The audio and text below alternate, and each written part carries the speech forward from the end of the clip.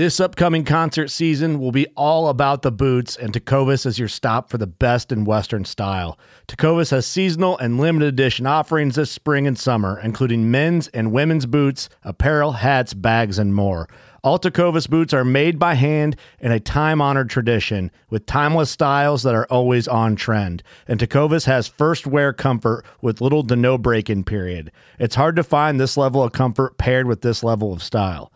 Stop by your local Tecovas store, have a complimentary drink or two, that's WCB style, and shop new styles. The smell of fresh leather and friendly staff are at your service. Many stores even have leather custom branding to make your boots truly personalized. And with regular live music and events, there's no in-store experience like it. If you can't make it into a store, just visit tecovas.com. That's TECOVAS.com. They offer free shipping on all boots, as well as free returns and exchanges, and ship right to your door. Go to tecovas.com and find your new favorite pair of boots today. Fishing like a local isn't just about catching fish. It's about connecting with the environment and the people who call it home. It's about hearing the stories and traditions that have been passed down for generations and sharing unforgettable moments with the people you meet along the way. Fishing like a local is having an experience that stays with you forever. And with Fishing Booker, you can experience it too, no matter where you are. Discover your next adventure on Fishing Booker.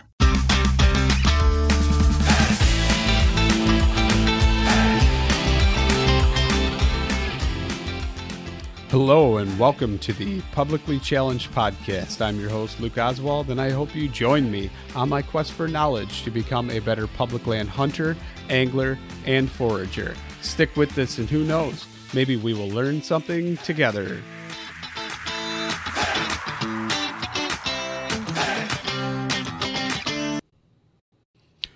All right, real quick before we get started on the show, I'm just going to talk about Treeline Academy.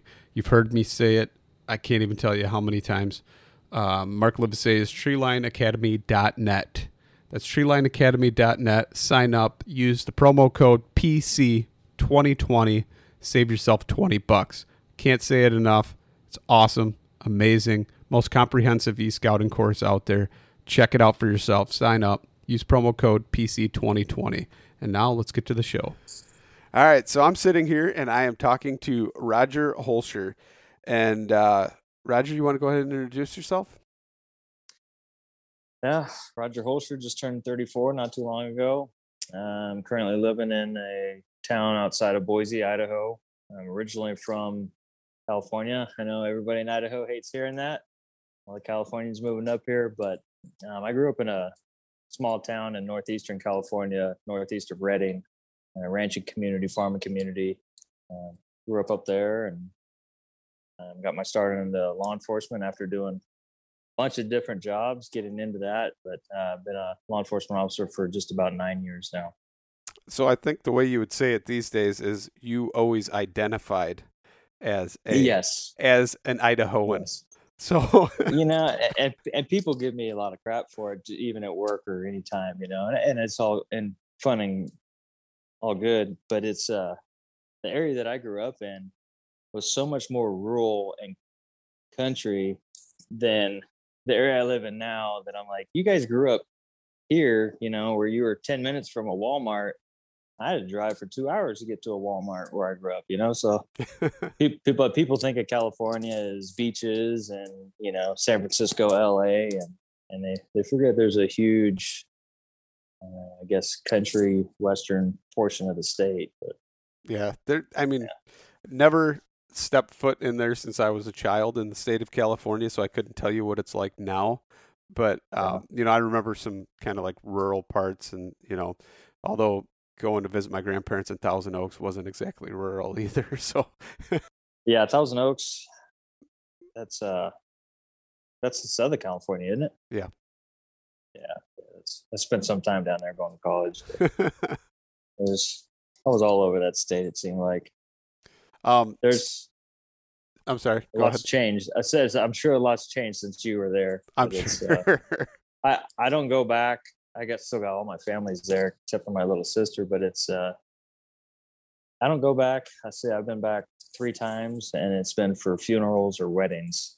I guess you can call weddings funerals too, depending on your outlook on them. Only if they get married during hunting season. So, yeah, agreed. But let's kind of get into a little bit. Like, did you start hunting when you were when you lived in California then, or were you? Yeah. How did that go? Yeah, I grew up. So we're just kind of the nature of where I grew up. We lived on about a couple hundred acres, had a cattle ranch, and just in a really, really nice valley in northeastern California. And there was game abundant, kind of a thing. And we moved up there when I was in 2nd grade. So I pretty much my whole life grew up in that environment. And my dad was a big hunter. So was my grandpa.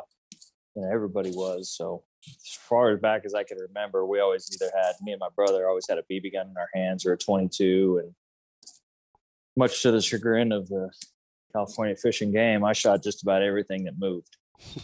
Nothing was safe. My grandpa used to pay us a nickel for every bird that we shot because they were crapping all over his farm equipment. So we'd go out and shoot as much as we could, and they didn't know any better at the time, I guess, but kind of grew up into that and watched my dad deer hunt and doing waterfowl, small game hunting. It was always kind of a natural progression to get into deer, and couldn't really hunt anything else. Bear at the time, you were able to run with dogs, but we didn't really know anybody that ran bears for dogs or bears with dogs.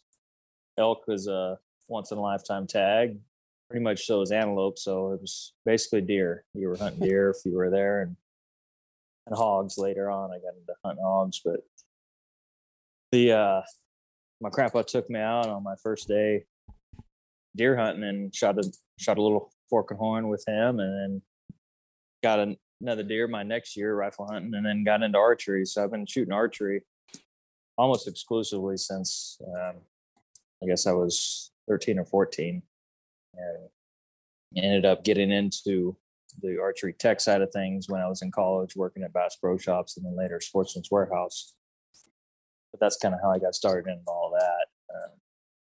But I kind of spoiled myself. So 12 got a buck, 13 got a buck, 14 was my first year archery hunting. First morning archery hunting, like within the first hour, I think I arrowed a buck by myself, went back and got my dad, and he didn't believe me until he walked up and saw the buck. But I was like, oh man, this is easy. and then didn't get anything for years after that. But it, I just thinking back on how much I didn't know about anything. My dad didn't shoot archery. Nobody really knew shot archery or was that much into it. I still remember shooting aluminum arrows, but it's came a long way as far as what knowledge you can get out there as far as tuning your bow and making sure everything flies right. I still remember just screwing on broadheads and thinking they were going to hit with my field points and then missing deer and going, what the heck? Why did I miss that? But you are not the only one, my friend. You are not the only one with that. Oh, because it says on the package, right? It says field point accurate. So you just, oh man, I could just screw on these, NAP 100 grain Thunderheads, and no, man, I missed a buck on a water hole 3 times. Just sailed each shot over his back, same spot, not thinking I should just Kentucky wintage it and aim lower. But yeah, it's all because of that. I didn't know broadhead tuning. Nobody ever told me anything about that. So in your defense, though, there was also no rangefinders back then. There was probably definitely no fiber optic sight pins back then. They might have been like the plastic that was clear, so just a little bit of light might hit it on the tip. The ones that were so fragile. There definitely wasn't the fiber optic wraps. I remember the old, I want to say it was a TrueGlow pin, but it was like a piece of fiber optic that kind of stuck up outside of the housing, and that was it. Like there was no wrap. Those were high tech. Those were high tech. Because I remember the ones I had a piece of like, some of them were, it was like a piece of white and a piece of orange plastic. And it was like a little ball on the end of the pin. They were huge. Like everybody's like, oh, I can't shoot, the 2.9, the 2.9 fiber optics. These things were like 5.0s, And then they'd always break off, get snagged on something and snap off. You get in your tree stand in the morning and look down as soon as first light came and look at your bow and go, oh, no pin. Yeah, no full capture followaways, or that was even before whisker biscuits. So you draw back and your arrow would come off the bow, and you'd have to put it back onto the rest. And Yes. All of yeah, those mistakes were made. I'm pretty sure I it did every came a single one of long those. way since then. Heck yeah, we did. Yeah. And now So I'm too we were scared to just even work talking. on my own stuff, but I don't know why. But It's easy to throw them out of tune now that I've kind of got into just tuning all my own stuff and doing all that. It's easy to, you make one little tweak and it affects everything else. So it's kind of a snowball effect, I guess. especially the whole split limb thing with the shimming different cams and doing all that stuff. Yeah, I shoot a Matthews, so it's got the top hats, and yeah, switching the top hats around and cam timing and all that. It's had my share of sleepless nights cussing at this thing, trying to get it all tuned after switching the strings out on it. But Nice. shooting good now. So, at one point, did you get into like elk hunting? When did that Not until I happen? moved to Idaho. I came up here with my dad as a non-resident to rifle elk hunt back in 2015, I think, something like that. Bought a couple deer tags and an elk tag when you could get a deer tag as a non-resident over the counter. We went rifle elk hunting. That was the first time I've ever really gotten elk hunting, but I never did see an elk the whole time we were up. We were up in the Panhandle area, and with some family, they were just basically like, drive this 4-wheeler up into this clear cut and see if one steps out. And didn't know really much about elk hunting at the time, and didn't see an elk. Shot a couple nice whitetail bucks, but that was it. And when we moved up here, me and my wife, it was I was bound and determined to try to kill an elk. And first year, I didn't know what I was doing. Went with a buddy that was a non-resident guy I grew up with in high school, and didn't know the area. Kind of threw pins on a map, and I was wanting to hunt them like elk, like mule deer, which it's a lot like Brian Barney hunts. We were just talking about him, but as far as being able to spot him in open country and kind of spot and stalk him and not call him, that's kind of more what I was trying to do, avoiding the thick dark timber. And then fast forward a little while, knowing more, I'm like, that's where I should have been, but I was trying to get into the open country and try to glass them like I do mule deer. So that was a skunk year, but last year I was able to arrow my first bull, which was a pretty neat experience. A buddy of mine that I work with now, he was working for the local sheriff's department. Was pretty much determined to get me onto a bull. He never took his bow off of his pack until I killed my bull, which was pretty special. I can't thank him enough for that. But So, I mean, what else did you learn that like you were totally doing wrong when it came to trying to get, on an elk? So, and it's kind of what we were talking about, gear related stuff. Is I'd sent my buddy a list of gear, like, hey, this is what I'm got. I mean, down to the little Excel spreadsheet with the weights and the prices and what I was using, down to socks, And I made sure on there was a pair of gaiters, and it was that year. So it was 2 years ago. It was a super rainy year. It rained every day that we were in the elk woods. And my buddy didn't have gaiters. He had waterproof boots, but he didn't have gaiters. And not knowing how important that was, he didn't know any different. And we spent every morning hunting, but his feet were so soaked, you could hear him walking next to you. It was just so soggy, his feet. And, and that's a miserable way to hunt. And that's not something you can do the long term. And so we had to pretty much every day, half day, go back to the truck. I didn't have a stove for my teepee, so we had to basically start up the truck and dry his boots out every day. And so we were like, oh, while we're in the truck, we might as well drive around and look at this new spot. So I was going spot to spot to spot every day, only hunting in the morning, because by the time we drove around and got to the next spot, it was almost too late in the day to hunt. And so that really took a lot of time away from our hunting experience and not really getting able to know an area. And like, I know you know who Mark Livesay is, but his e-scouting stuff is it, going to the Western Hunting Expo and actually hearing him talk, and then get one of his master e-scouting class and going through that right now. it's everything that he says to do, we were doing the exact opposite. We had no plan. We didn't have any, my maps weren't downloaded. I had my maps downloaded, my offline maps for the one spot that we were initially going to go, but nothing else. And so we kept having to drive back to cell phone service and wait to download maps to go to this new area.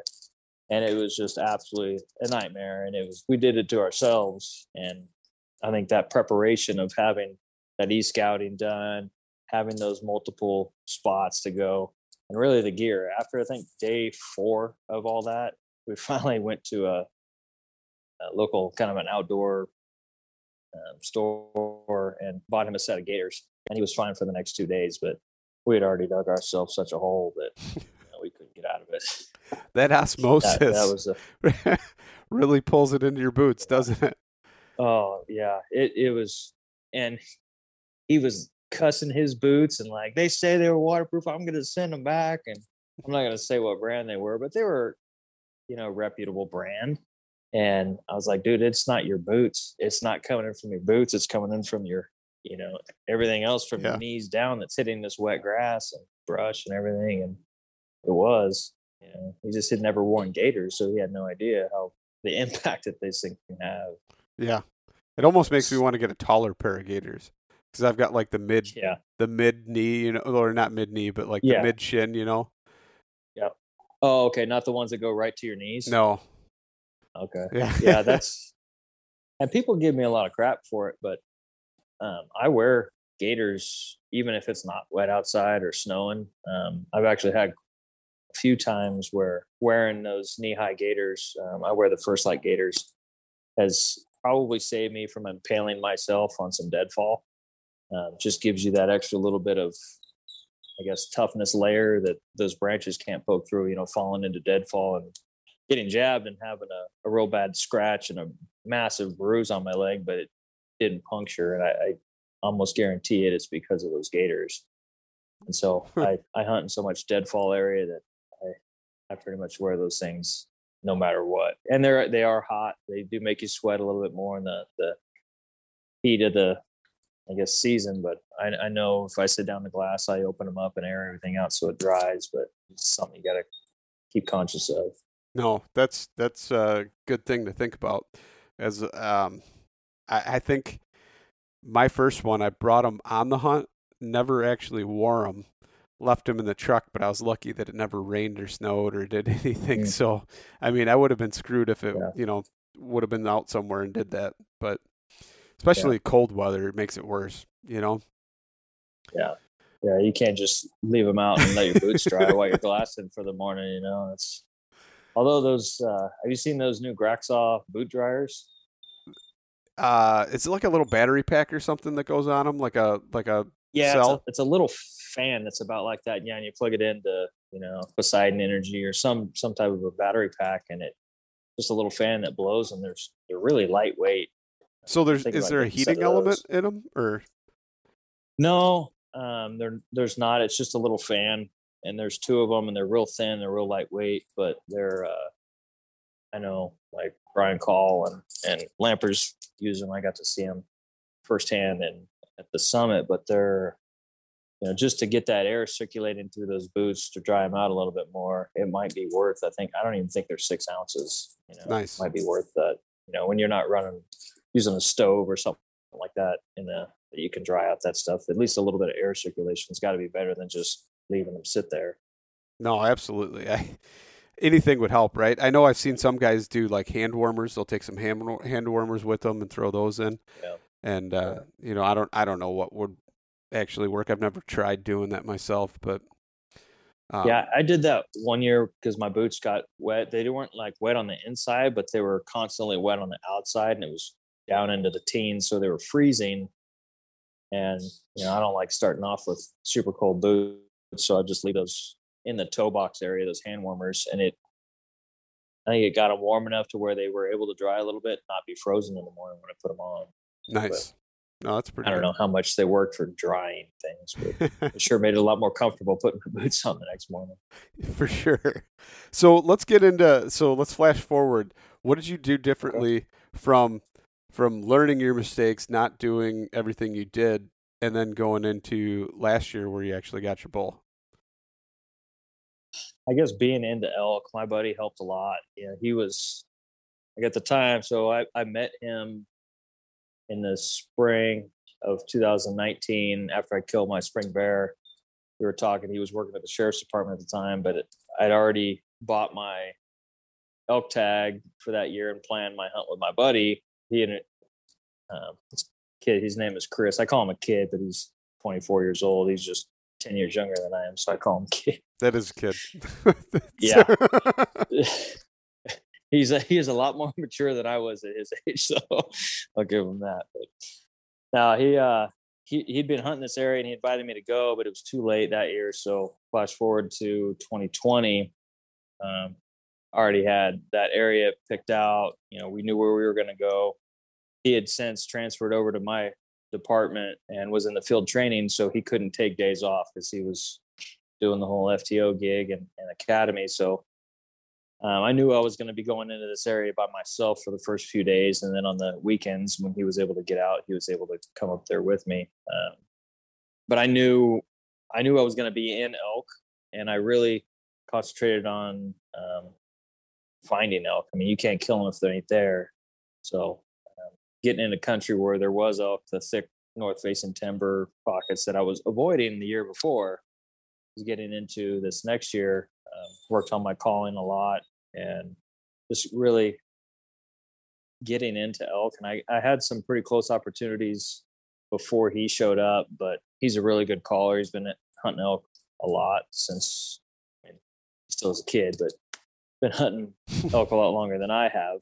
And so even though he's only been archery hunting for a few years, he grew up elk hunting with a rifle, but he knew elk, he knew the behavior, and he was a really good caller. So, and I got to give him so many props. His attitude is so much better than mine, and I've been working on that a lot. And that's one thing that's probably my fault, is that my attitude. I could get pretty pessimistic, even in the elk woods or even in the woods, and that was one thing that sorry to digress from the story, but that's all part of it, man. I told him. That's one thing I told him this year I was going to work on, and it definitely made our spring bear hunt a lot better. It was just my attitude and knowing that's my flaw I got to work on. But I had gone in the first night by myself, a couple miles in, and go down to start eating my dinner, and I forgot my spoon. So here I am, from the truck where my spoon was, I was like 8-mile 4-wheeler ride and then a couple-mile hike, and I'm sitting there already hearing elk bugle. My first night in there, I wasn't gonna go back out to the truck and come back. I was too excited to hunt the next morning, so I stayed, and I kind of didn't really think much of it. And I'm such a how can I fix that and do this and tinker with stuff? I never thought about how to make my own spoon or to get by without it. I just figured, I don't know what I was thinking, but I wasn't thinking at all. Then I was like, I could just live on the snacks that I brought. That was a big mistake. After 3 days, 10 miles a day, thousands of feet of elevation, just chasing elk all over, I bonked like I've never bonked before. Like, I didn't think I was going to make it out of this hole. I was so bad, just lightheaded, dizzy. I'd take a couple steps and have to sit down because I was getting so lightheaded. Every time I drink water, I'd throw it back up. Like, I was in a bad way. Contemplated sitting there on the side of the mountain, like, man, I might have to hit my SOS button on my inReach. Like, I was not good. But I knew I was going out to meet him at the truck, and I could get my spoon and I could get some more food in me. I think I only had 2,500 calories in 3 days. And so I was just working on, terrible, dude. That's most people eat 3,000 calories a day without all that strenuous activity. Yeah. So I had wore myself so thin that finally get some food in me. But Chris gets there, his first time hunting that season, elk at least, and he's fresh, he's in shape, he's 10 years younger than I am, and I'm still, even though I had 2 of my peak refill meals at the truck, I was still, you can't just make up that type of caloric deficit in one meal. And so I was just I was smoked, and we get in there, and I'm in a bad mood because I'm smoked, and he's like wanting to go back down into these nasty holes that I was just in and barely made it out. And he kept a good attitude, and he pushed me to go after. And I called him the Phantom Bugler because he's 24. He's got good ears. I've been in, well, now 4 shootings and have a lot of hearing loss and supposed to wear hearing aids, but I didn't bring them on this hunting trip, and I will now bring them because I didn't realize what I wasn't hearing. And he'd be like, "Oh, you hear that bugle down in the bottom?" And I'm like, "BS, dude. I didn't hear nothing down there. I'm not going down into that hole." And so we ended up going out. We're going back to the truck. I think it was day 5, and we're driving the 4-wheelers back, and I'm still smoked. Looking forward to getting to the creek by the truck, kind of refreshing, getting some food in me. And he stops in the middle of the road, and I'm not happy, right? I'm just pissed. And he's like, "Man, I hear that there's people hear bulls in here, and they see bulls in this drainage." And I'm like, "Dude, it's right next to the main road, like, or not main road, but like main 4-wheeler trail. Like, people drive by this all the time. There's not bulls in here." It's like, "No, let's just see." So he lets out a couple bugles, and sure enough, he hears one way down on the bottom. It's like, "Oh, did you hear that bull?" Again, I'm like, "No, I don't hear nothing, dude." And so I'm still pretty pissed at this point. And he's like, "No." He rips another one. And then this next time, a bull answers closer, and I actually hear it this time. And we look at each other, and I was like, "Okay, I heard that one. He's closer."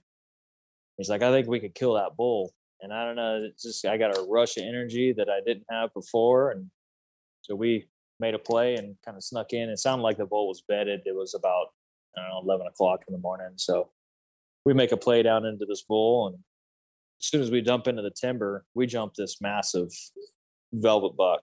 I mean, this is September 5th, I think it was. And buck is still in velvet. We didn't get a good look at it, but we were both like, "Oh, that's at least a 180 buck. Just a really nice velvet muley." And so I'm kind of focusing on that, like bird in the hand versus, 2 in the bush. And I know this buck we didn't bust him hard because, he was ripping bugles and we were kind of walking like elk. So he just kind of gingerly went off. So I thought we can get in on this. So I'm kind of sneaking through the timber trying to get back on this buck, and he's still calling and ripping bugles and everything. And I end up seeing the buck again at like 80, can't get a shot at it. And then we go back down to where we last saw the buck, thinking I might see him again. Didn't. I set down my pack and my bow and gonna have a snack. And he's still in elk mode, and I'm about to eat a snack mode. And again, because I can't hear anything, he hears something, and he's like, "Grab your bow." And I'm like, "Okay." Grab my bow. I'm like, "What do you?" I think he hears the buck coming back or something, and it's like he's coming in. I'm thinking still the buck. It's like, "Where's he at? I can't see him." He's like, "No, there's a bull coming up the draw." I couldn't see him based on where we were. He could. And so this bull's coming in. I still don't hear him. My buddy sees him, and all of a sudden he goes, "Come on, let's go." And we take off running. We leave our packs and we take off running kind of down this draw after this bull that I still don't see. And he tells me to run ahead of him.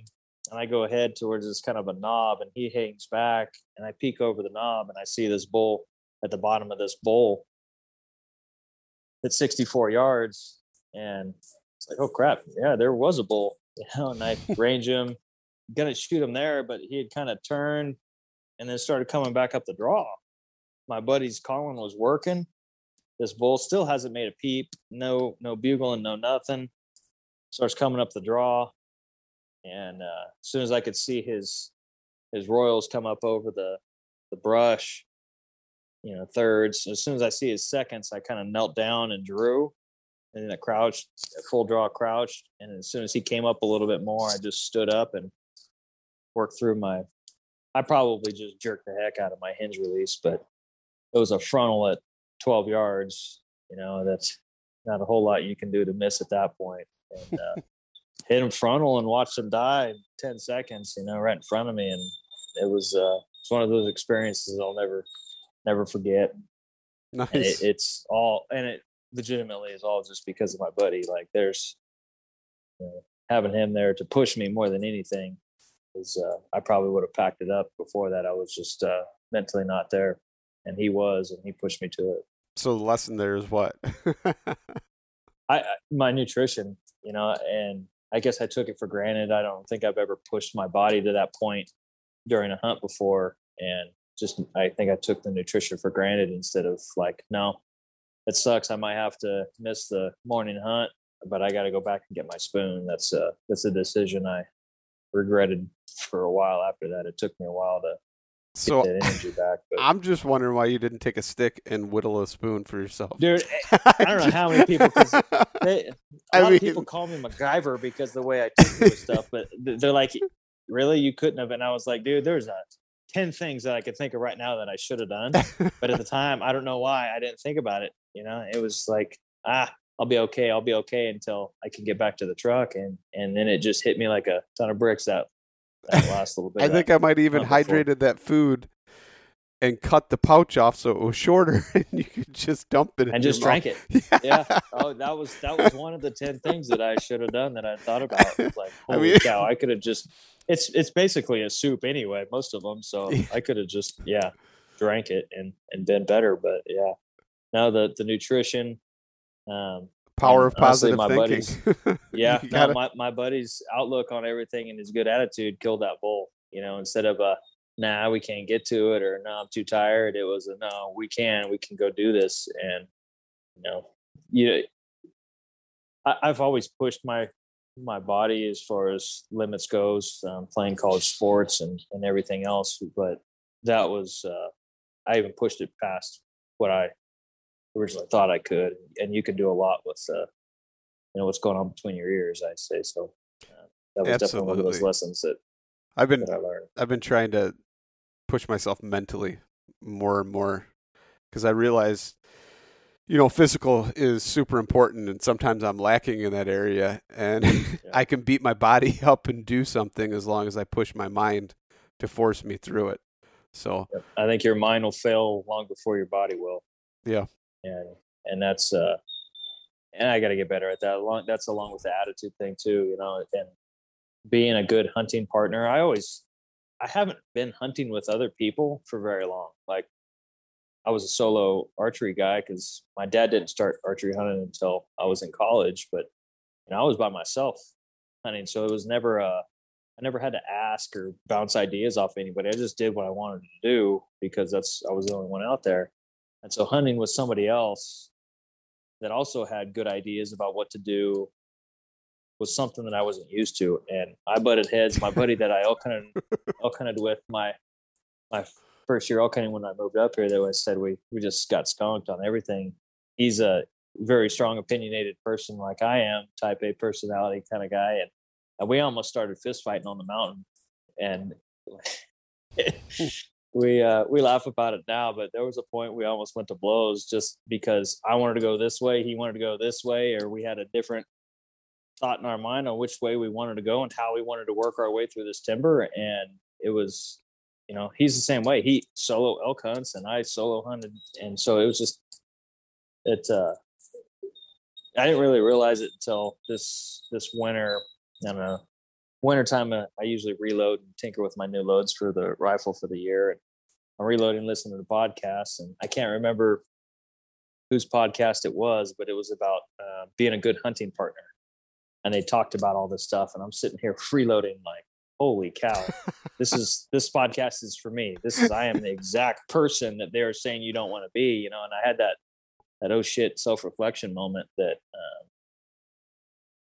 I think will pay huge dividends in the future as far as hunting. Like I said, this spring bear hunt is one of those that it paid off big, and it was so much more fun and rewarding because my job, I'm stressed out all the time, and hunting is my release. It's my reset. And why did I bring that amount of stress level up there on the mountain that's supposed to de-stress and release all that stress? And so it was really like a wow kind of a moment that I had. And I don't know, hopefully going forward, I can get as good as I can at that. And I tell my buddy, I'm like, dude, call me out on it. If I'm being that guy again, like just blatant call me out. And I need that to happen people need to call me out when I do stuff like that, because it's sometimes we're our worst enemies as far as our attitude. So my buddy Johnny Mack is one of the most positive people I've ever talked to in my life. Anytime you hang up the phone after talking to him, you're smiling just because of the positivity that comes through that phone when you're talking to him. It's crazy. But it makes me think, though, that's the kind of person that you need to, you know what I mean? Like, you need to be sometimes. And I find myself, if I'm negative or whatever, I'm like, man, there's no reason to be like that. It doesn't pay off any way whatsoever. No. It really doesn't. But so I try and be more positive like Johnny and think things, the power of positive thinking, as he says. So it seems to help, and I'm going to continue to do that. And maybe you'll continue with the power of positive thinking as well. Yeah. I love what Johnny's doing over there with his podcast and the Soul Seekers and all that stuff. Like like you said, that dude is just positive to the T, and great mentor for anybody that's looking to get into hunting and everything. I wasn't such a good mentor. Just like I said, I was a big solo guy, and so hunting with somebody else was a tough hurdle for me to get over, and especially a younger guy, a guy that's 10 years younger, that I have all this experience of mistakes that I've made, and I'm trying to tell him, let's not do that. And instead of hearing what he has to say and knowing it's not the same situation, that he knows what he's doing, trust that he knows what he's doing, I'd lose my temper, and I wouldn't lose it for that long, but I always had those snaps, those, passive aggressive asshole moments that, it's a drain on the hunt. It's a drain on his positive attitude and what this hunt could be. And it was I wish I could remember what that podcast was or whose it was, because I'd sure love to give him a lot of credit for it, because it's, I know the podcast you're talking about, and I've listened to it too, and I couldn't tell you who it was, but I know I've listened to it, and I'm like, oh yeah, that's the definition of a crappy hunting partner, for sure. Yeah. No, and man, I'm telling you, everything that guy said, it was me, and I was like, wow. So my buddy's been hunting with me for I don't know however many hunts, and he's been dealing with that, and has still kept a positive attitude and not called me an asshole to my face. Like, dude's even, his attitude's even better than I thought. So are you guys going out though? Are you guys going to go out this year together? Yeah. He's able to. He's off the field training program and out of zone and doing really well. And he's able to. We actually are both able to take a bunch of time off. We usually reserve a lot of it for spring bear and then elk hunting. But we're both. I took off. I think I'll be off from the August 31st to September 21st. Holy cow! Nice. Yeah. I'll have to come back. I got a 5-month-old boy and my wife at home that I'll have to come back for. But I believe I'll be able to be out there from the 31st till I think September 11th, and I'll have to come back for a few days to watch my son while my wife works, and then be able to go back out for another few. But Dennis Stokes should be joining us on that one too. That's awesome. That'll be a lot of fun. That's exciting. So speaking of Dennis, what's you're a gear junkie. What is your favorite piece of gear? Is it your initial ascent pack? Man, I love that pack. It's hard for me to put a favorite on anything, because it really depends on that always goes with me no matter what hunt I'm doing. But I put backpacks, I put boots all on in the same, and then your weapon system on like even tier. When people are like, oh, what's the one thing I should spend money on? It's like, well, I can't just say one thing, because you could buy a really nice backpack but shitty boots, and you're going to have a miserable time. You could buy really nice boots and a shitty backpack, and if you do kill something, because that's the goal, and you're going to have a shitty time. Or weapon system. If you don't have a good weapon system, you can't capitalize on those opportunities. So I do love that pack. It is it's been so much better. I had a lot of bad experiences with prior packs that I was Chris, the guy I hunt with, actually was the one who turned me on to Initial Scent. He's been using their packs, and a friend of Dennis and Joe's for pretty much, I think, after only a few months of them being in business, and brought his pack over one day after I had a bad experience with my previous pack packing out my bear, and just tried it on with a lot of weight in it. It was just night and day difference. It fits my body, that lumbar pad, everything. Just the more weight you put in it, the more it just sticks to my back, and just it's been a blessing, that's for sure. You can and say then, your mystery ranch sucked. Nobody cares. So I'll say it because I don't mind talking crap about it. Because mine did. It was a Kuiu. It was the Ultra frame, or the Ultra suspension system that I had. It was a Kuiu. I think at the time it was the 3200 bag or something. I can't remember, but it was just miserable. And the narrow frame and the thin frame, and then not much of a lumbar pad. And it felt great with, you're walking around 30, 35 pounds. It always squeaked, and I hated that. That's the same with the mystery ranch. Always squeaked. But it once I put that bear on it, all it was boned out meat and hide and head. So there's no structure to it. And I didn't have the Kuiu load shelves, but I was doing the whole wedging the meat against the frame, and with camp and everything else that I had in the bag, and it sit so low on my back, and then just not being able to secure it because of how narrow the frame is. I mean, if you think about it, that initial scent pack, it starts up really wide and then it tapers down a little bit narrower, but it's still at its narrow point. It's still, 10, 12 inches wide. If you think about it, what do we carry weight wise that's narrow? Like the Kuiu frame. I mean, it's that, nothing you carry, your quarters, your game bags, everything is wide. And so that wide frame on the initial scent, it just cradles that meat and that load really well, and it keeps it above my waistline, which is huge. And it just, your knees, your joints are still going to feel it, but not having to overexert yourself to control a load that's slushing around on your back. Like that bear I packed out, it was just over a mile, and it was a really easy kind of a flat downhill pack out because I killed him right below a creek drainage that I could just walk out. But it just about killed me. I had so much back problems after that. So I got to the chiropractor. It was miserable. But I've had such a good experience with this pack, and I know you use one, but there's a lot of different. People's bodies are different. It's like when you see the arguments online of this pack or these boots, the boots one is the funniest thing because everybody's like, nah, it's Zamberlins, nah, it's Crispies, nah, it's Hoffman's, nah, and it's whatever almost like fits you. Yeah, right. And my feet, like Crispies, I didn't like the way the Zamberlins fit me. Some people might love the Hoffmans, or it's all personal preference. When you get to those top tier packs, it's like when I used to sell archery equipment or guns for that matter. It's like I could, I'm a Glock guy. I like Glocks, just shoot them in law enforcement, and they've always done me really well. But if I went to sell somebody a Glock and they're like, oh, I don't like the way it feels in my hand. Like, cool, that's your personal preference. Don't buy a Smith & Wesson Sigma. Buy something comparable as far as price-wise and quality-wise, but find something that fits you, that feels good to you, because what feels good to me might not feel good to you. With archery equipment, it's worse. There's and we shoot ourselves in the foot with this whole as a hunting community.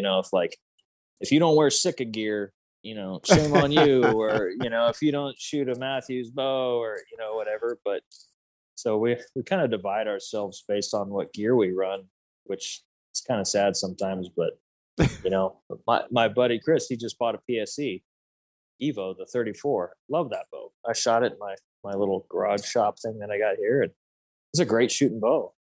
I love that thing. I used to talk so much crap on PSE when I worked in a bow shop. I used to call PSE piece of shit equipment.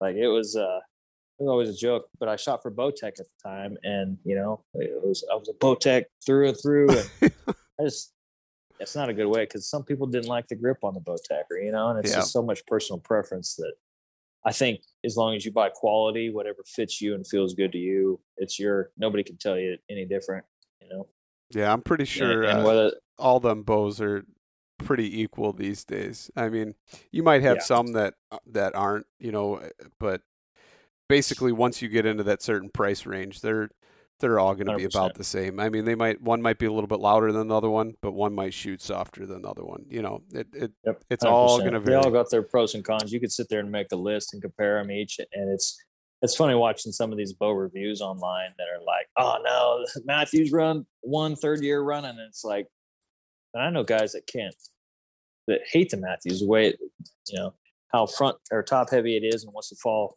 forward, and just the balance of it, whatever. People have their own personal preference, but like you said, that price range, that price bracket, don't go by. You can't compare $100 boots to $300 boots. You can't compare. I always talk crap about Badlands because I've owned Badlands packs, but you can't compare Sports Warehouse $250 Badlands to a $700 Kafaru or Initial Sin or Stone, or you can't. There's apples and oranges, and same with weapon systems or anything else. Optics are a big one. You gotta, what's in that price range? Buy what's the best you can in the price range that you have, and I think you'll be surprised stepping up the price bracket how much better it is than the next. There's a reason why it's a little bit more expensive. It's not just because they can do that. There's comfort reasons and other different reasons why they have multiple price brackets. So did you get a commission? I got to ask you this. Did you get a commission when you were selling the firearms? So the reason I asked that is because why would you put them in a Glock if you could put them in like a Les Baer or something like that? Yeah. Well, again, price range, you got guys who are coming in there looking for their first gun, and the Nighthawks, the Les Baers, the Wilson Combats. That's somebody knows what they're doing when they come in and ask for that kind of a gun. That's not something that your first time gun buyer is gonna. No, but I would have been the guy. Hey, oh man, you got to hold this. Check this out. This is the one you. So that is funny you mentioned that, because having worked in retail, I pick up on these things when I go in and I, kind of do my window shopping at some of these retail stores, and you go in there looking at a certain optic, and everybody's always like, "Oh, you got to look at these Swaros." They're $2,000 more than you're looking for to spend, but gotta look at these. Like, dude, I know what you're doing. You can keep those Swaros I know they're better. Trust me, if I could afford them, I would buy those. So it's I know that game, but they did. There was some of the manufacturers on the firearms would do monthly incentives. So if you sold, Smith & Wesson was one of them that could come to my mind. They just came out with the M&P series not too long before I was working in the gun store, and they were like, "Oh, if you sell 10 M&Ps this month, we'll give you an M&P for free." So that's a huge incentive for me. That like somebody comes in like, I want a 9mm. Look at the Smith & Wesson. Like, oh well, I heard about this Glock. Nah, you don't want that. You want the Smith & Wesson. And so I have a hard time knowing all those kind of the things that go on. Sending anybody to a retail store to look at something, I always tell them like, "Hey, dude, if you need to go feel something like, a rifle, for instance, if you want to feel how it feels in your hand, feel how the bolt actuates, feel how the trigger is and everything, go to these stores, do it, but do your own research. Don't let these guys, because I'm sure they're still doing that type of a thing where they get a kickback if they sell this or whatever." And so I have a hard time. And like I said, I cut my teeth in retail, but it's I've seen a lot of kind of shady stuff going on as far as that goes, where it's like, this might not be what's best for the customer, but hey, I just upselling them on something, but I don't know. So with that being said, if somebody's going to look for a gun, you want something reliable, you want something that probably will fit your hand depending on the generation, just buy a Glock. Yeah. Just buy a Glock. Yeah. And no, there's no sponsorship here. Yeah, they've come a long ways since I was selling guns, as far as now they have their slim frame series, like their single stacks, like the 43, the 43X and stuff like that. And that was a big thing with smaller statured people being able to get their hands, because the Glock is a blocky, and the grip angle on a Glock was usually hard to sell people to if they've, they don't have the 1911 grip angle. So a lot of people, oh, this feels weird in my hand. And so, it's like, hey, if it's not comfortable to you and you can't get to the trigger properly, and being a firearms instructor, that's a big thing, is being able to get on the trigger and having it comfortable in your hand where you can have a good solid grip. A lot of guys will have to break their grip. And so the recoil is just on their thumbs to get to the mag trigger, release. especially on a Glock, or a mag I have release, to. I still have to shift my hand on the mag release, but you know what? It is what it is. Yeah, I've adapted. That's yeah, and I don't even think about it anymore. It's just you do it enough, you just do it. But I build Glocks. I build polymer, Glocks on polymer 80s. I'm a Glock armor, so the least amount of parts that are in a gun like a Glock like that, they're very simple. They're easy to work on yourself. I was a SIG armorer too at my last agency, and those SIG, we shot the 226s, and a lot of parts. Holy cow, a lot of parts, a lot of little parts, and a lot of parts that broke. Those things were very unreliable. We shot old ones though. They didn't. No, I think the new ones I think they've come a long way as far as 100%. Repeatability, the dependability of them, for sure. This is how old the ones that they issued us were in my old department. Is they were German SIGs, so they were made in West Germany. They didn't have a light rail on them, and they didn't have night sights. So, or the night sights that they did have, the tritium was so old in them that they weren't night sights anymore. So they were very old, and they needed a lot of parts replaced, but the power of money that they didn't want to replace all the parts. So we were having parts break left and right. Guys at the range are like, hey, my gun won't shoot. Oh, yeah, your hammer spring's broken. It's like, oh, that's not a good feeling.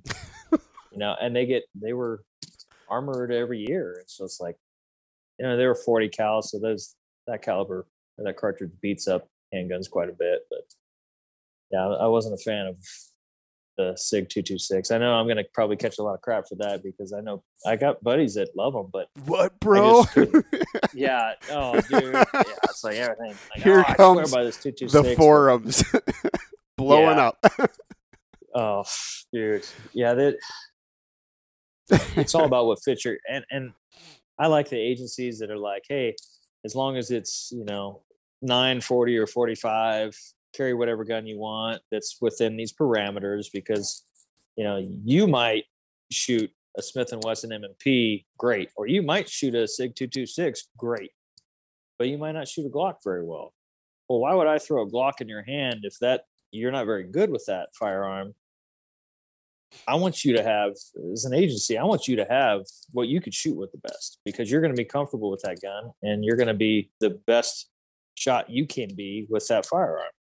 And, there's limitations, like everybody wants to carry a 1911 or a 2011. And I love those guns. I just don't know if there's a lot of room for them in law enforcement. I have a couple of them. I only if you're Longmire sometimes and stuff. But yeah, right. Hey, man, I do love those guns, but there is, it's hard going from a Glock or even that SIG 226 to shooting. I used to shoot USPSA competitions, single stack division with my 45. And there's a couple times where you getting on that trigger, because the trigger being so much different than the SIGs, that you were getting on that trigger, preloading it as you're coming out and torching off a round before you wanted to. And it's not a good feeling. But yeah, so I that's mainly why I stick with Glock. Just it's my comfortability and the training of it. I've got so many rounds downrange with a Glock, and being comfortable with it that I don't have to think about it when I go to draw. Heaven forbid I have to have an off-duty incident where I have to defend my life or somebody else's life. I don't want to have to think, okay, which gun am I carrying today? Is it my 1911? So it's just a continuity of training when it comes to all that stuff. So let's transition a little bit and go back to boots that you mentioned. You said you went from what to crispy? Because I'm just kind of curious. Because I was using the Mindel whatever, and they were actually really good boots. Almost too firm of a sole for me. Kind of like Kenetrex are just too stiff for my foot. they're too stiff. It's like you can't really get any feeling of what the terrain you're on or any of that kind of stuff. And I do like a medium sole, but those were definitely too firm. And then I mean, they lasted. The Meindl lasted a long time though. I think I got like 3 years out of them, a couple 100 miles every season, and still had the waterproofing after 3 years, which was pretty good. Yeah. But so then I just bought a pair of Zamberlins. I got the Trail Light somethings, but so I have wide toes and a narrow heel. So it's kind of hard to get fitment that's good. I like the stiffness of the sole of the Zamberlin, but they put this like structure on the inside of the boot in between the layers of like the leather and the inside of the boot right in the toe area. So whatever this structure is like squeezing the crap out of my toes, and I can't wear them for more than a couple hours. And I've even I've soaked them with the garden hose, tried to break them in, and whatever that structure is, it's like rubber or something inside there, and it's just not going to give me the flex I need. So now I'm going to have to buy another pair of boots. And and that's tough because Crispies I like the way they fit my feet, and they have a flex rating. They'll tell you on their website or Black Ovis or wherever you get them what the flex rating is. And so I always had that problem too. I always used to use just got them at Cabela's or Bass Pro or whatever. They were a Wolverine hunting boot. I didn't need anything. Hunting in California, where I grew up, was kind of rolling lava beds, sagebrush. There wasn't like the high country, above timberline, alpine kind of stuff. And it was hot. We hunted them in August, so we were hunting water holes a lot, or walking, slow hunting patches of timber. Or there was a lot of lava beds, and the bucks loved to bed in these lava beds, so we would still hunt these lava beds. And so I wanted a soft sole. We weren't doing some nasty, strenuous uphills, downhills, and stuff like that. It was a pretty flat walking. And those lasted a long time. But when I came up and went elk hunting that one time with the rifle, I think 2015, we were hunting some nasty stuff. And boy, those things did not help my feet. So when I moved up here, I bought some Crispies. I went around. There's a couple local stores that got Crispies, and I was able to try some on. And I started with the Summits, the Summit GTXs. I think they're a 3 flex rating, which is kind of mid rating for them for the flex. And they do a really good job. They're not too hard. They're not too soft.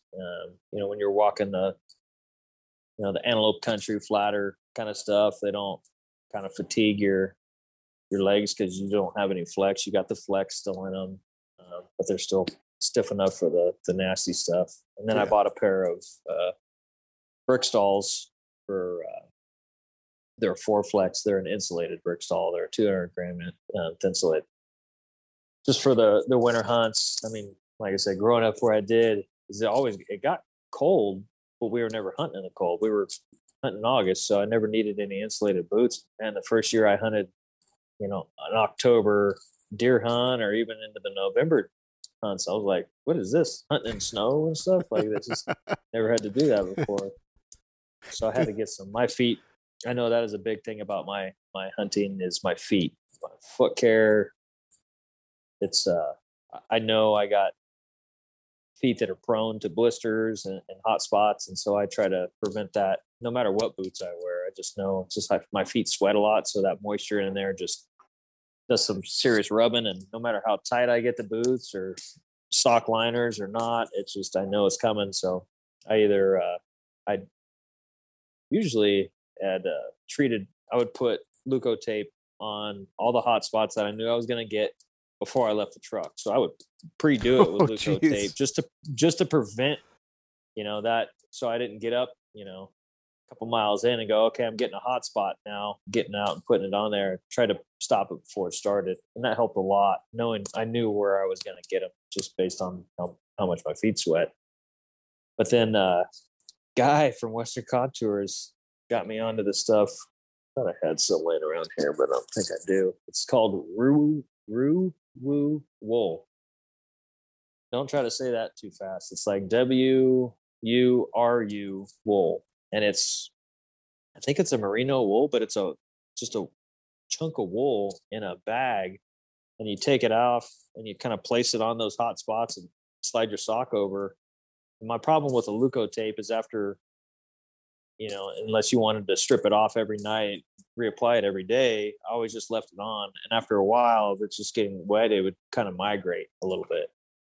It lasted quite a while, but it would eventually migrate. But that Ruru wool kind of adheres to, you can take your sock off and it stays in your sock where you put it. And so you can, and I would always peel it out of the sock and reapply it. You could reapply it. You didn't have to rip off new stuff and reapply it. And man, I used it all during the bear hunt. And my buddy Chris, he was having some hot spot issues, and gave him some of that, and it really helped him out too. So, and how light that is compared to, I used to carry a full roll of Luco tape with me. Just that's how much I used it. But that pack of wool, I just rip a big chunk off and put it in a Ziploc bag. And I hate saying it weighs nothing, because it obviously weighs something, but I don't even think it would register on my scale. It's that light. You probably could have fashioned a spoon. Yeah, right. Yes, I should have. But yeah, and that's what I like about the Crispies. And I actually wear a Crispy. I think it's the Sniper for my work boot too. It's just I've had really good luck with them, and I have had to use their warranty. The rand was kind of peeling off. The one, sent it back, no questions asked. It got fixed and back to me within 2 weeks. Nice. I never would have known it happened. So that is a nice thing. But I do like how I think my next ones are the Laponias. I think they're a 2 flex rating, just to wear around, range boot. Even hunting on them. I know Lampers like the Laponias, but I hate to say it, but I think I might have to jump on the Crispy train here. I've tried them on before though, and I don't know. It might have been just the ones I tried on. They felt super comfortable. But then again, the flex rating of them, I mean, I had to drive all the way down to Springfield, which is like 2 hours, 2 hours, 15 minutes away from me, just to try them on, because nobody else carried Crispies, So I went down and tried them on, and then I was like, and the flex rating must have been, because I felt like my feet would just get super fatigued from all the flex on the sole, and I wouldn't have enough arch support, it would just wear me out. And so I was like, I'm staying away from the Crispies. And that's when I bought the Mindles. And then now I'm kind of thinking maybe I ought to give Crispies a try again. Although, I mean, I'll have to get a flat brim hat and, once you go down that road and start wearing medium husky T-shirts, I just. Oh man, yeah, we're 3/4 length Sitka puffies, and right, or the new sleeping bag / onesie snuggie or whatever. Yeah. So my buddy that I hunt with, I give him so much crap. He's a good sport about it, but he was wearing First Light stuff when I first met him when we were hunting together, and then he wanted to try Sitka stuff, and he is such a snob when it comes to different camo patterns or just different brands wearing them, that he sold all of his First Light stuff down to the T, everything. Sold all of his First Light stuff and bought all new Sitka stuff. And he got those 3/4 length puffy pants, and he will never admit that I was right, but I would give him so much crap about that. I was like, what, just the bottom quarter of your leg doesn't get cold, or what? What's that about? You're supposed to you wear them with your gaiters and this and that and the other thing. And I was like, that's cool. I could wear my full length puffies with my gaiters too, And then one trip he forgot his gaiters and he was running around with his 3/4 length puffies on. I was like, how's that bottom of your legs feel? And they're fine. They're warm. Yeah, he was never going to admit that I was wrong. Right, but I'm pretty sure he was getting cold. Nice. I think. Have you heard of Forlow? Forlow? Yes, For the Love of Hunting, American-made hunting, technical hunting apparel.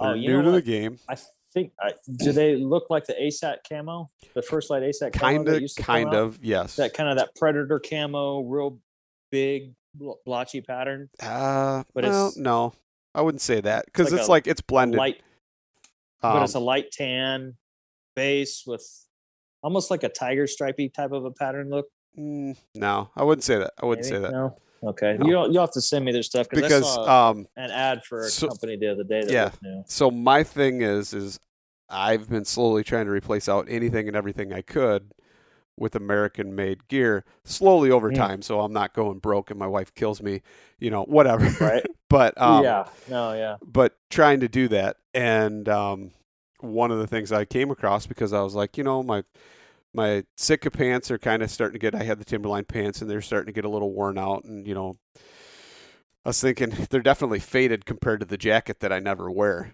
But, so that's the other thing, like camo doesn't matter. Colors don't matter, but whatever. So I was like, it's starting to get worn out. I'm going to replace the pants. So then I started looking, doing a little bit of research and came across this Forloh, and it's made in America. I was like, how can I go wrong with that? They're actually super badass pants. I like them better than the Timberline pant. So if you're in the market for a new pant, just saying, they've got a lot of stuff that they have plans for. It's just not made yet. You got to try and get the name out there before you can make 2,000 different SKUs. But but so like it's pretty basic what they have right now. But they do have down puffy layers I may consider, but the pants are pretty badass. I'm totally digging them. Do they have the vent zip on the side? They do. They do. Oh, dude, I like me some of that. That is. They have a vent zip. They have knee pads integrated in. They have a. Are they removable? I don't think they are, but they dry quick because I have had them wet. And so they DWR treat all of their fabric before they put it all together. So highly water resistant, and it's already a water resistant material anyway. And the way they do the DWR, though, is they put it in like a giant, it's like a Connex that's a vacuum. So they put it in there, the material in there, they DWR it, and then they pull the DWR through so it's still water treated, but it doesn't clog the pores of the fabric, so it's still breathable. Super important. So pretty neat. I wore them all last season deer hunting, went through mud and muck and saddle hunted, so I was up scraping and climbing on my platform, so all the abrasion from that. And they used this stuff that was like from the automotive industry for the knee pad, like the scuff pad on the outer layer of your knee. Super durable stuff. I thought a couple times I was for sure going to tear them open, just stupid stuff climbing in and out of the tree. And sharp saddles, your knees are on the tree though. Yeah. All the time. Sharp gear. And they held up. So I was pretty impressed. So it's something to look into if you're looking for, because I know you're a gear junkie like I am. So do they make a merino base layer? So technically no, because merino is not American wool, right? That's like New Zealand wool, Australian or so they're working on something right now that it will be Montana wool, which still has the same rating and everything as the actual merino does. So they're working on something that's supposed to be coming out. I don't know when that's dropping. I'm super excited about that. But they do have another base layer now that's called Trizar, which is the same stuff they used to use on the space shuttles. So it actually dissipates heat, but it also retains heat all at the same time. So it's a thermoregulator, I guess you would call it. And it's got like anti-stink properties built in to the whatever the fabric is that you're using. It's automatic with that. So I do have the shirt. That's my thing, is the sweat. I like my feet, I sweat and I stink quick with a synthetic. That's why I like the I haven't gotten any stink on, so I only have the top, but I will say that you could wear it a couple days. I haven't worn it like super long, and plus, I mean, it's pretty freaking cold in November here. But Yeah, I don't know. I haven't really put it to the test yet in like warm weather, I guess. But yeah, and that's, I did a test with merino. Actually, my first light merino Aero Wool 150 top, wearing a vest all the time in the heat for law enforcement is, as soon as you put the vest on, you start sweating, and you don't stop sweating until you take it off. So 10, 11 hours, you're sweating in that. And man, it was with a synthetic layer underneath or a cotton. I used to stink so bad. And yeah, you're the worst, you're your worst enemy. So all that comes right up. So you're smelling this the whole shift. And I was like, you know what? I use this merino wool stuff to hunt with because it's antimicrobial and right, kind of odor resistant. And so I was like, I'm going to try it. So I wore that underneath my vest. First day, didn't stink at all. And as soon as I took my vest off, it dried real quick. I was like, okay. For the second day and a third day and a fourth day and a full 5-day work week without washing it, which some people are like, what the heck? It probably wasn't the most sanitary, but just to see if I could get it to stink, and it never did stink. Full 5 days of wearing the same shirt, sweating in it all the time in that vest. I was like, holy cow, like this is how much better that is than the synthetic to me. And I know there's other synthetics that have different coatings or stuff that they impermeate the synthetic with to help with the odor, but I was sold on merino after I did that. Now you just inspired me. I'm gonna have to take the Trizar shirt, the base layer from Forlow. I'm gonna put it on and I'm gonna run for a full week and then see. There you go. Don't wash it. Yeah, don't wash it and see what it does. But I think your wife's not gonna appreciate that one. She doesn't care. Oh, yeah. But I appreciate you coming on and talking to me. I think that's probably a good point to wrap it up because we could probably go on forever. But we could talk. Yeah, we haven't even scratched the surface on a lot of the skier stuff that I got sitting over here. But maybe I know you got to get some sleep. It's what, 11 o'clock back there? Yeah, it's getting there. Yeah, it is. So we could probably have another discussion another time, and we'll really get into some more gear. But definitely. So people, if they want to kind of follow you, and you're starting the whole Gear Junkies Anonymous thing too, where can they find all that and do all that kind of stuff? Yeah, I got a Facebook, but I'm not on there as much. But on Instagram, backcountry _BABA _YAGA, backcountry Baba Yaga. A lot of people pronounce it funny, but it's kind of a play. You ever seen the movie John Wick? Yes, I was going to ask you that. Was it either like the John Wick character, the killer from John Wick, or was it like the old ancient Russian folklore about the woods dweller that? So it's more the play on the John Wick thing about he's not the boogeyman, he's the one we send to kill the boogeyman, kind of a thing. So that's kind of where I got that. But, and then Gear Junkies Anonymous on Instagram too. I have that one. That one's just kind of up and going. I haven't really spent a whole lot of time and effort on that one yet, but it's getting there. Nice. I appreciate it. Thank you for coming on, man. Hey. Oh, thanks, buddy. I appreciate it.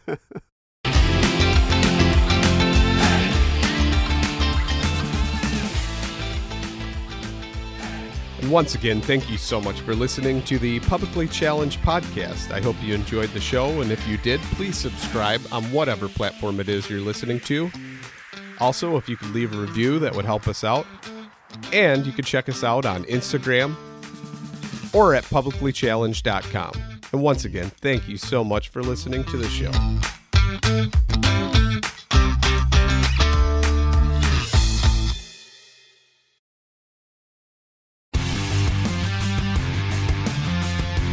On Mondays, head offshore with Captain Scott Walker and Steve Roger for breathtaking deep-sea adventures. Coming to me.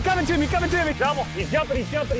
Oh! Look at that belly. Don't miss Mondays with Into the Blue. Brought to you by Academy Sports and Outdoors from 7 to 10 p.m. Eastern. Tell a few fish stories along the way. On Waypoint TV, the destination for outdoor entertainment.